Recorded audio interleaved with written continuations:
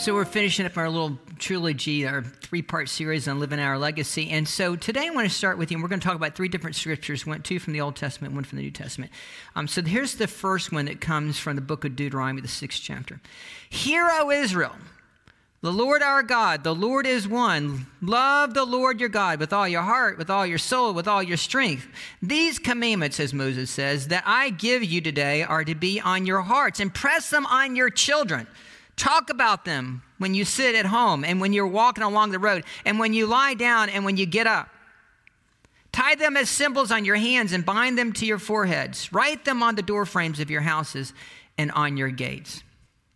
From 1 Chronicles, the 22nd chapter, the 5th and 6th verses, 13 and 14.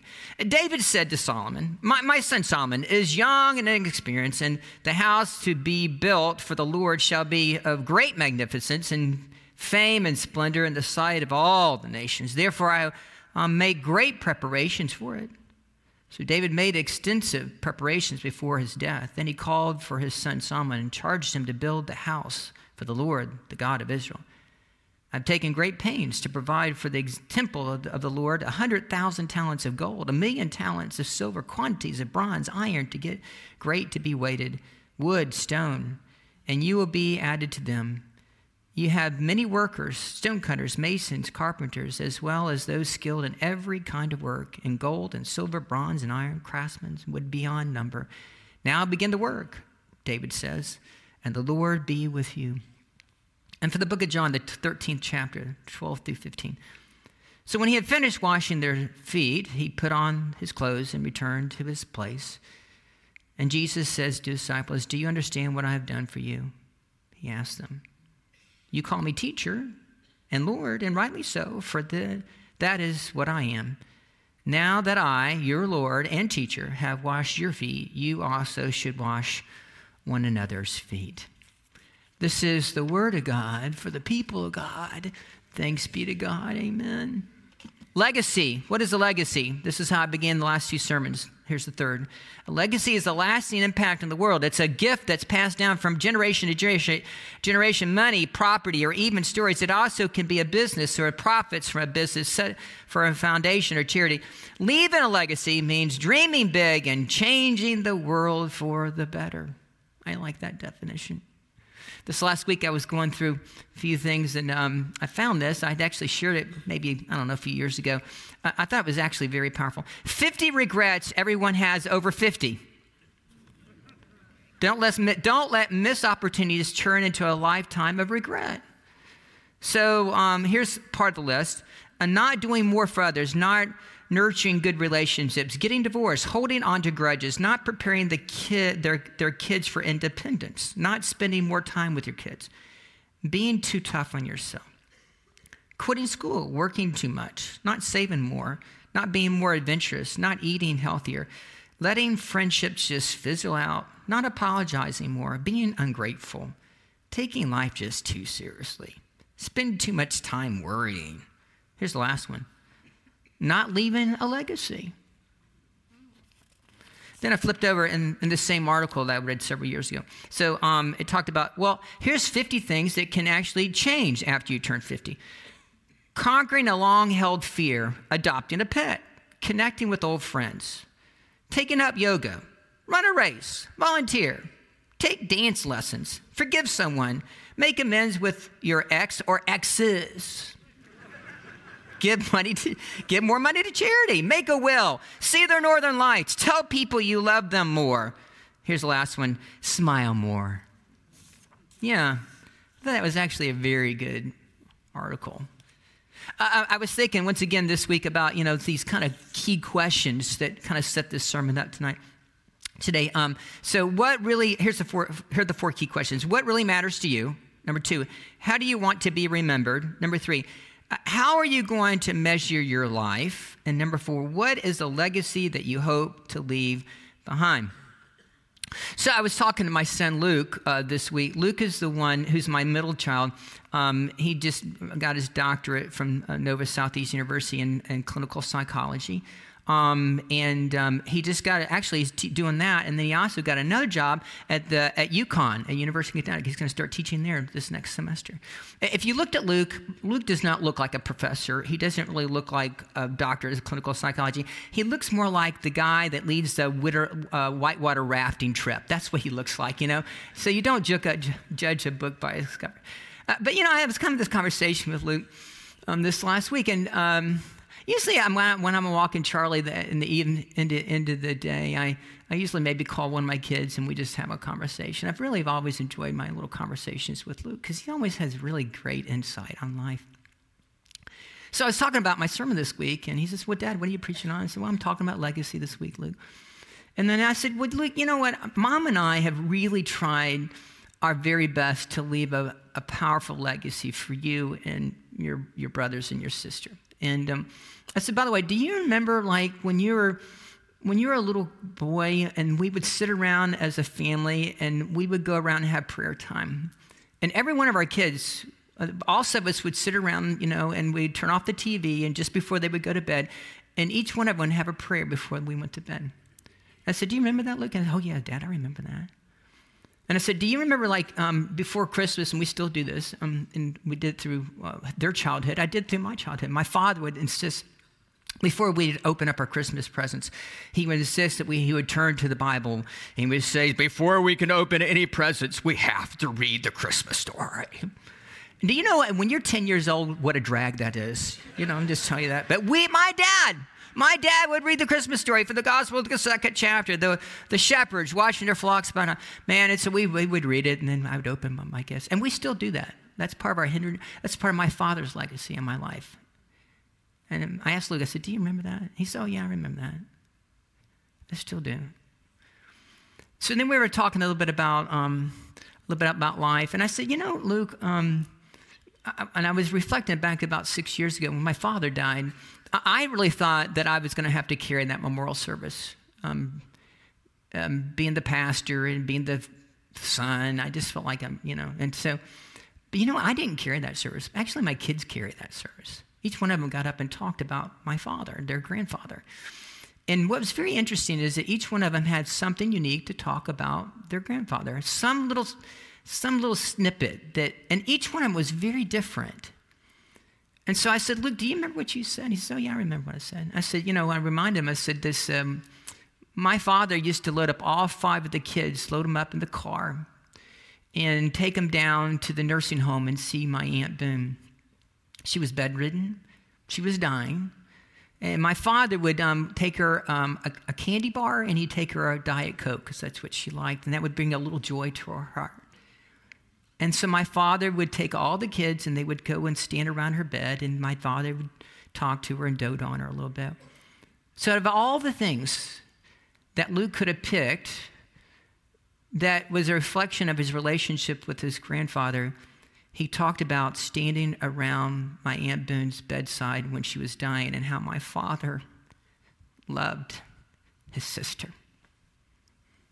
That's the one thing that he chose to talk about. I said, "Well, Luke, you know what? It's interesting. That's a great memory, isn't it? A legacy that my father, your grandfather, left. That was it." And then you know what he said to me? And I actually, when he was talking, I went home and actually wrote it down on this little piece of paper because I thought it was so simple, but it was very profound. And so I wrote it down. This is what he came from Dr. Luke. He says, "Dad, your memories are incredibly telling about really what matters most to you." Your memories. Now, what's very interesting about that comment is, Luke is a clinical psychologist, so he deals with memories every day, right? We all have little things that happen in our life. And here's the interesting thing. When you're a clinical psychologist, when it comes to memories, some of those memories can be really good, but some of them can be pretty horrific.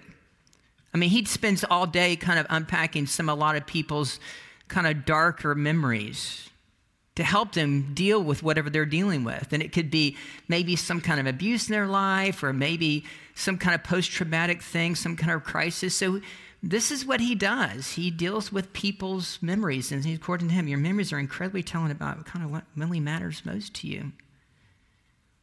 Well, you know what's very interesting? Luke was born in actually Ocala. And I remember Donna's OBGYN, when he came in, he was incredibly organized. We liked him. We had met him several times. But then when he walked in the room that day, he turned to Donna and says, well, Mrs. Hendron, I want you to know today, you're going to give, we didn't know if he was going to be a boy or girl. He says, this child that you're about to have, because she was about to give birth, he says, I want you to know this is my 12,360th delivery. And I think, oh, that's interesting, right? I mean, who counts that? But he did.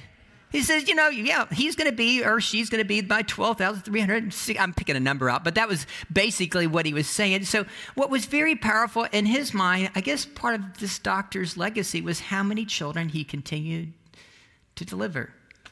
Yeah.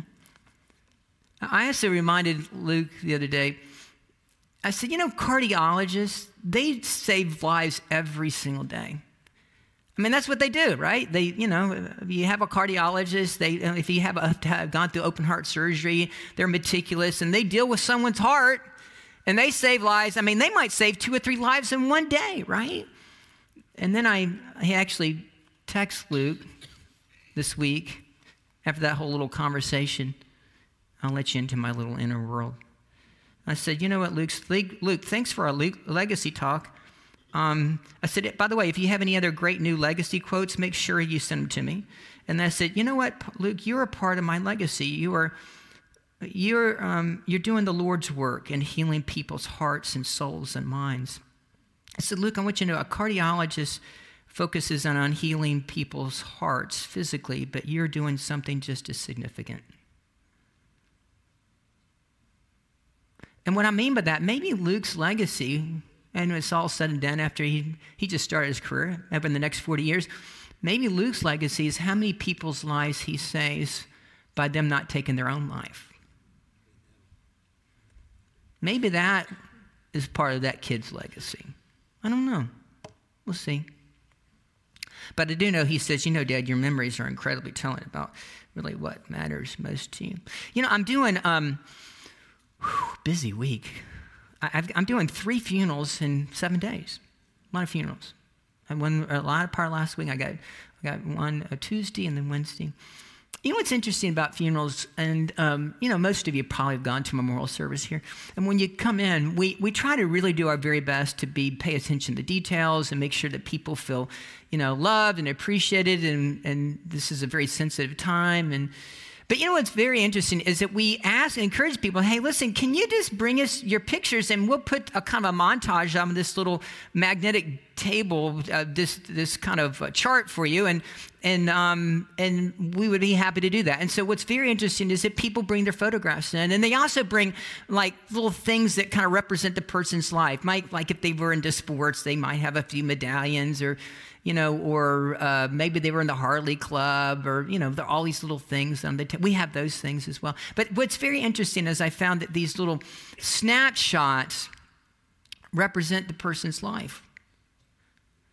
So, like, for example, usually, it may be something from their childhood with their brothers and sisters, and maybe they're in the military. There's a picture of the snapshot, and there's another picture when they had some of their children, and then there's other places in their life. As you've seen, it's kind of a chronology of their person's life, right? And it goes through, it's a progression of life, and when they retire, and with their grandchildren, their great-grandchildren. And does anybody ever go on cruises here? You see a lot of cruises, right?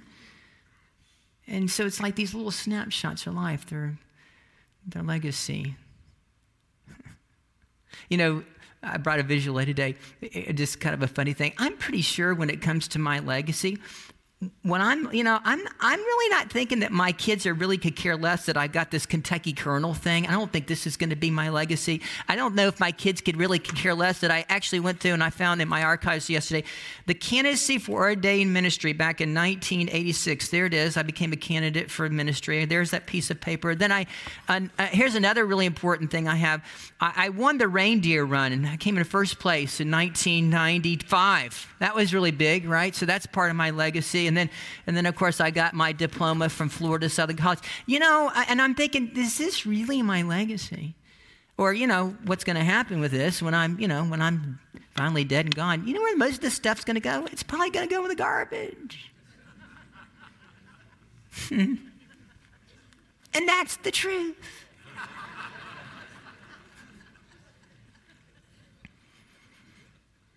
My friend Joanne Webb, I just did her memorial service. I love Joanne. Matter of fact, I got a picture of Joanne Webb and her husband, Ron. And so what's this great little snapshot? You know what's interesting about Joanne, I'm just highlighting her, is that, the title of my message for her was Characteristics of an Avon Lady. She was an Avon lady. I didn't know she was an Avon lady. So what's very interesting is about, by the way, she was really good at Avon lady. Matter of fact, if Avon gave out pink Cadillacs like Mary Kay, she would have had 3 of them. That's how good she was. But what's really interesting about Joanne Webb, she really it wasn't about the Avon. She was all about really selling relationships and loving people. That's why she was so successful. I mean, she was a really good businesswoman when it came to that, but she was really good at being kind and gracious and giving. Matter of fact, she was always giving me things, and me and Donna. Matter of fact, this is something she gave to me. Here's my other little visual aid. It's I don't know. I can't remember if she gave me the cross, and then Donna put this in a frame, or it came this way. I don't know. But she was always giving me gifts. She was always giving me cards. She was always sending me emails. And it was very interesting. I always knew when I got an email from Joanne Webb because it was in all capital letters, and I thought she was yelling at me, but she really wasn't. It was kind and gracious snapshots of your life. Your legacy. So Moses is standing there. I love this story. I just read it. And this is a great story. So Moses is 120. He's an old geezer. He's about to kick the bucket. He knows he's not going to be able to go into the promised land because God already told him he's not going to go into the promised land. He's been wandering around for 40 years with these somewhat ungrateful people. Right? You know what's interesting? You think about Moses' snapshots. Something about this one on my run. If you look at the snapshots of Moses' life, okay, so let's make sure we get the burning bush up there, right? Okay, and let's just make sure that we get the moment when he led the children of Israel out of bondage. Okay, there's a snapshot. Okay, and then, wait a minute. We got to make sure there's the part that Charlton Heston, when he holds up his staff and he parts the Red Sea. That would make a snapshot. Wouldn't that be that would have to been on his little banner out there, when people came for his memorial service. But then here's the interesting thing about, his final snapshot. Is when he gathered all the children of Israel together. And he says to them, I got something really important to tell you.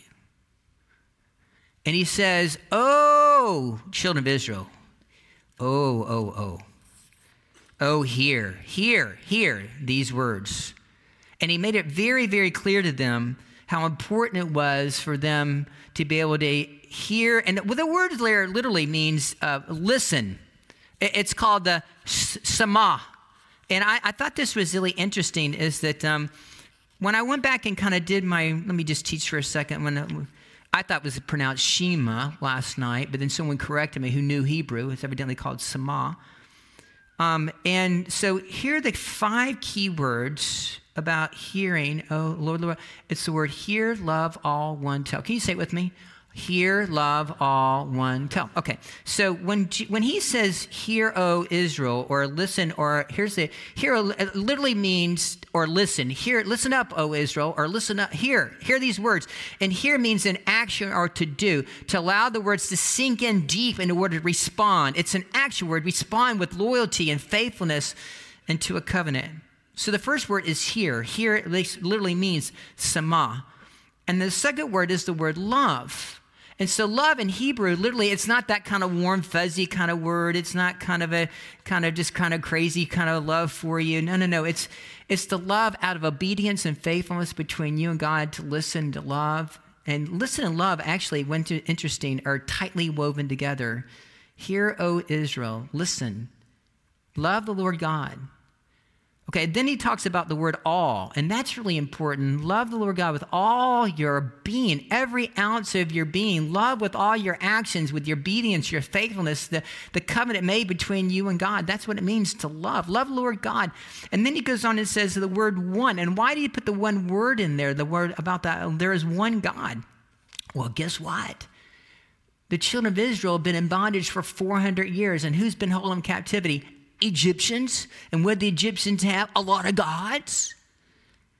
So he says, listen, hey, you got to get this right. There's only one God. Love the Lord God with all your heart, soul, mind, and strength. And listen, and by the way, let me put this in the 10 Commandments. You have no other gods before me. None of these other gods. So let's be really clear about that. The Lord. So we have the word all there, and we got the one word there. And the last word is the word tell.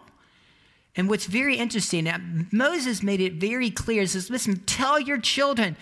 This is a daily prayer, and you're impressing upon their hearts, their being. This is Moses' life. It's not about Moses. It's about Moses' message to the children of Israel. The legacy is the message found in the Shema. Hear, O Israel. And he says, so this is really, really important to Moses. When he gathers all together, he knows he's about to kick the bucket, and he knows that he says, listen, make sure you impress upon your children, and they tell their children, and they tell their children. You get it? So of all the things that the legacy of Moses is not them leading them out of bondage. It's not spending 40 years with sometimes ungrateful people who moaning and groaning. It's not about parting the sea. All these incredible snapshots of Moses' life. No. Moses says, let's get this right. Hear, O Israel, the Lord is one. Love the Lord God with all your heart, soul, mind, strength. And he says, listen, make sure you tell your children. Tell them in the morning, tell them during the day, tell them when you're walking, before they go to bed, when they rise up. Tell them, remind them over and over and over again. Now that is Moses' legacy. Hear, O Israel. So I think it's really interesting when you think about all this and put it in perspective and how important that was to Moses. You know, I think about my life. Maybe you think about your life and about impressing upon my children. Matter of fact, I had 2 kids last night who actually came to church.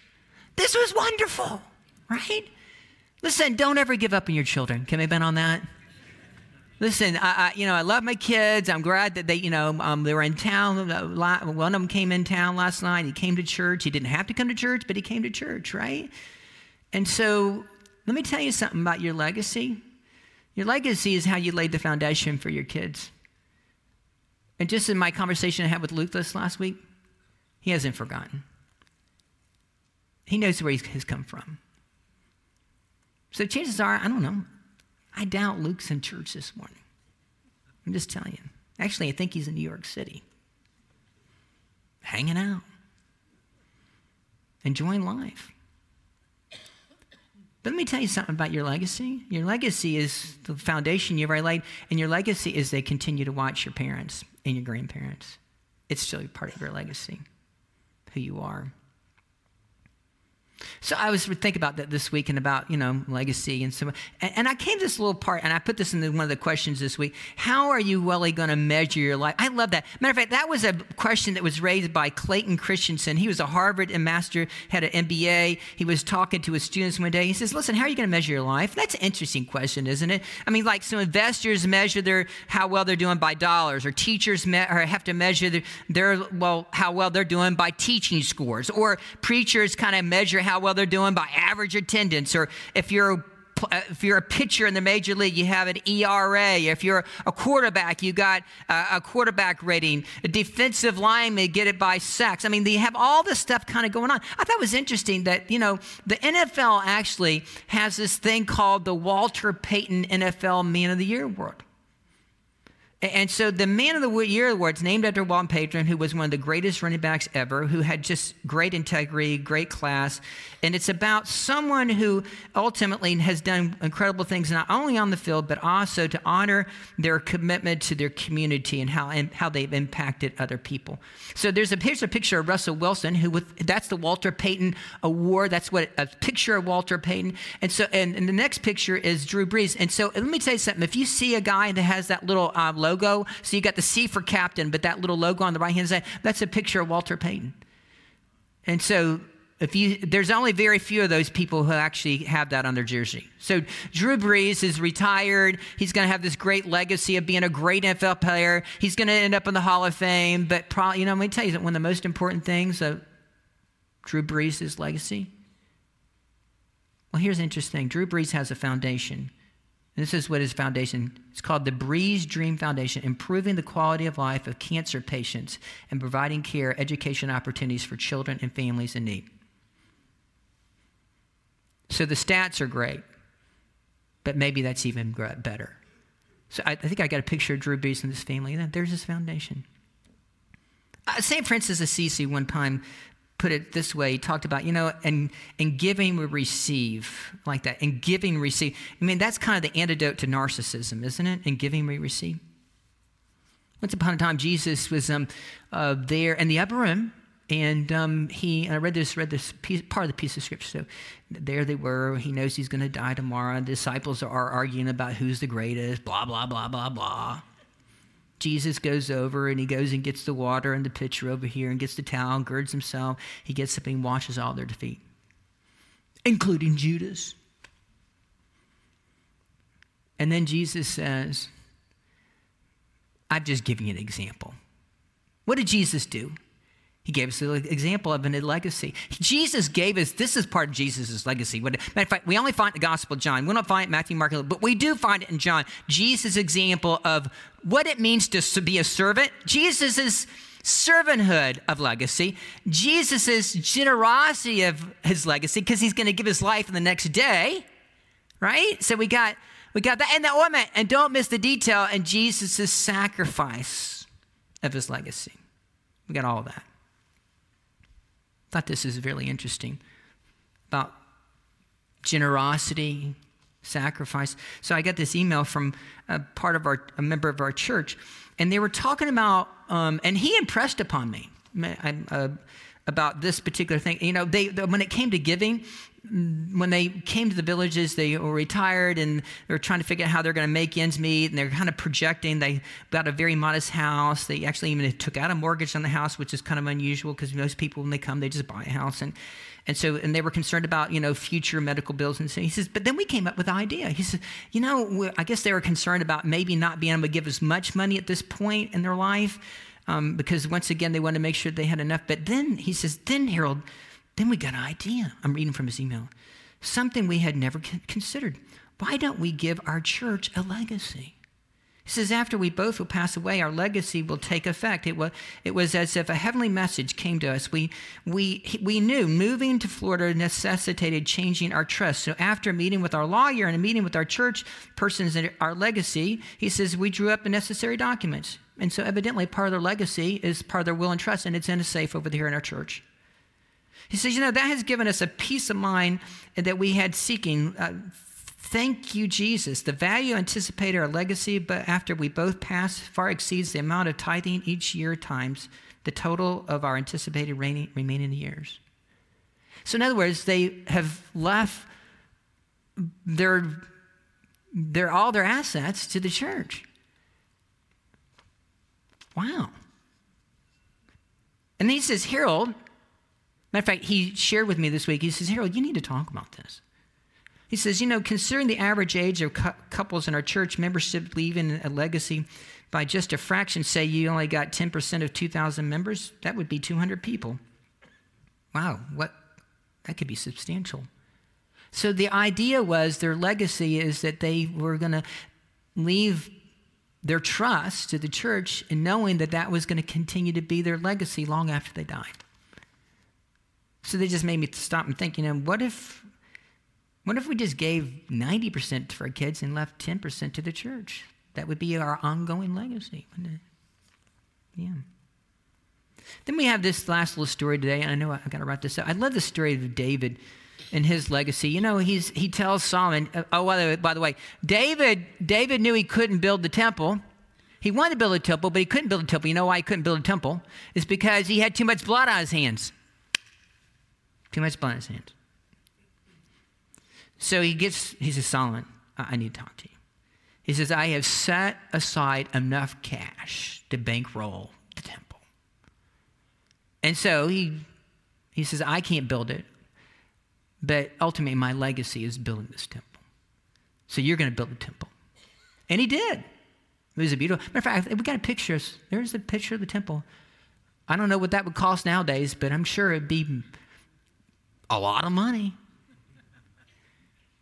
It stood for 400 years until the Babylonians came in, knocked it all down. We had the Babylonian captivity, whole thing, and they rebuilt it.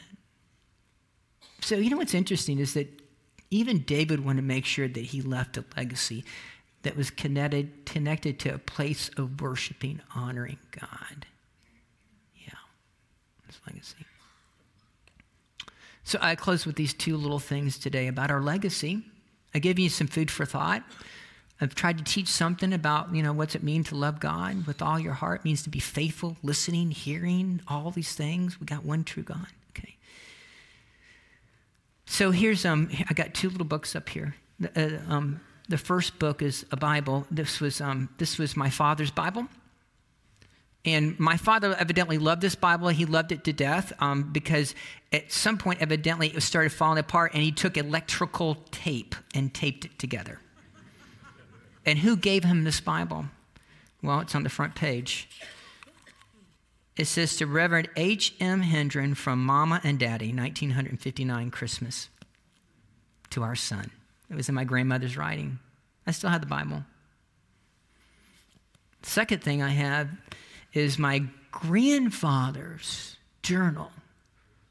Goes back to 1918. Matter of fact, I got a picture of my granddaddy. That's Dr. G.R. Tomlin. He received his doctorate from Asbury College. He started preaching in 1918, became actually an ordained pastor in 1920 in the Kentucky Conference. What's very interesting about this little journal, he wrote down everything. And he wrote down his first two, the scripture lessons for his first two sermons, evidently he preached in 1918. And the first one he preached, I love this. What's my favorite text? One of my favorite texts.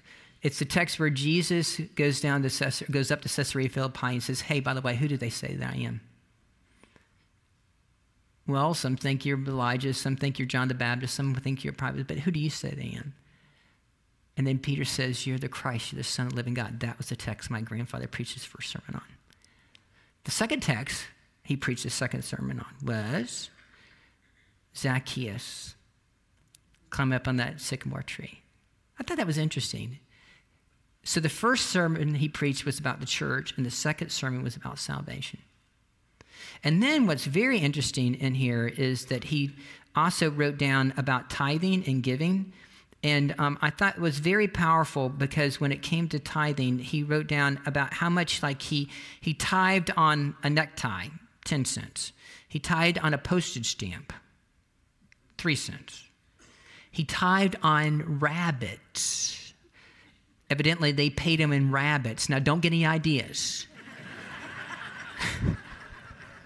$1.05 on rabbits. He got some candy, 35 cents. To the penny. Tells you a lot about my grandfather. And that whole commitment to loving God with all your heart, soul, mind, strength, being completely committed to Him down to the penny. It's all there. Part of my grandfather's legacy. So here's the last thought for today about legacy. I did a funeral Thursday for a man by the name of Gary. I didn't know Gary. Gary came to our church for the last 5 or 6 years. Evidently, Gary loved our church. He loved me.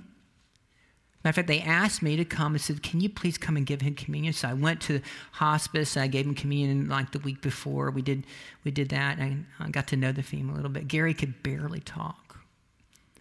But I prayed for Gary, told Gary I loved him, told him that Jesus loved him. The last thing I did was I gave Gary communion and I kissed him on the forehead. So then I found out when I was visiting with the family, this is Gary's whole will and testament. There it is. And what's very interesting, so there's 7 different lines, but the last line was actually something evidently I said that made an impression on him. I can't remember what I said last week, but this is what he remembered from years and years ago. He says, don't be sad at my passing and going on to heaven. I've had a better life than I ever expected, and I will see you there. And then this is what he said. And this is what the family told me that he put in the will. That's something I said 5 years ago. My last breath here, my next breath with Jesus. Legacy. So how are we going to measure our life? I got a lot of diplomas over there. It's all going in the garbage someday. I got 5 great kids. I've got you all. I got my dad's Bible, my granddad's journal. I mean, those are all great things, right? So maybe our legacy is really not about, all the stuff that maybe we have put so much emphasis on our lives, but maybe the most important thing is just sharing our love and getting what Moses said, let's get this right.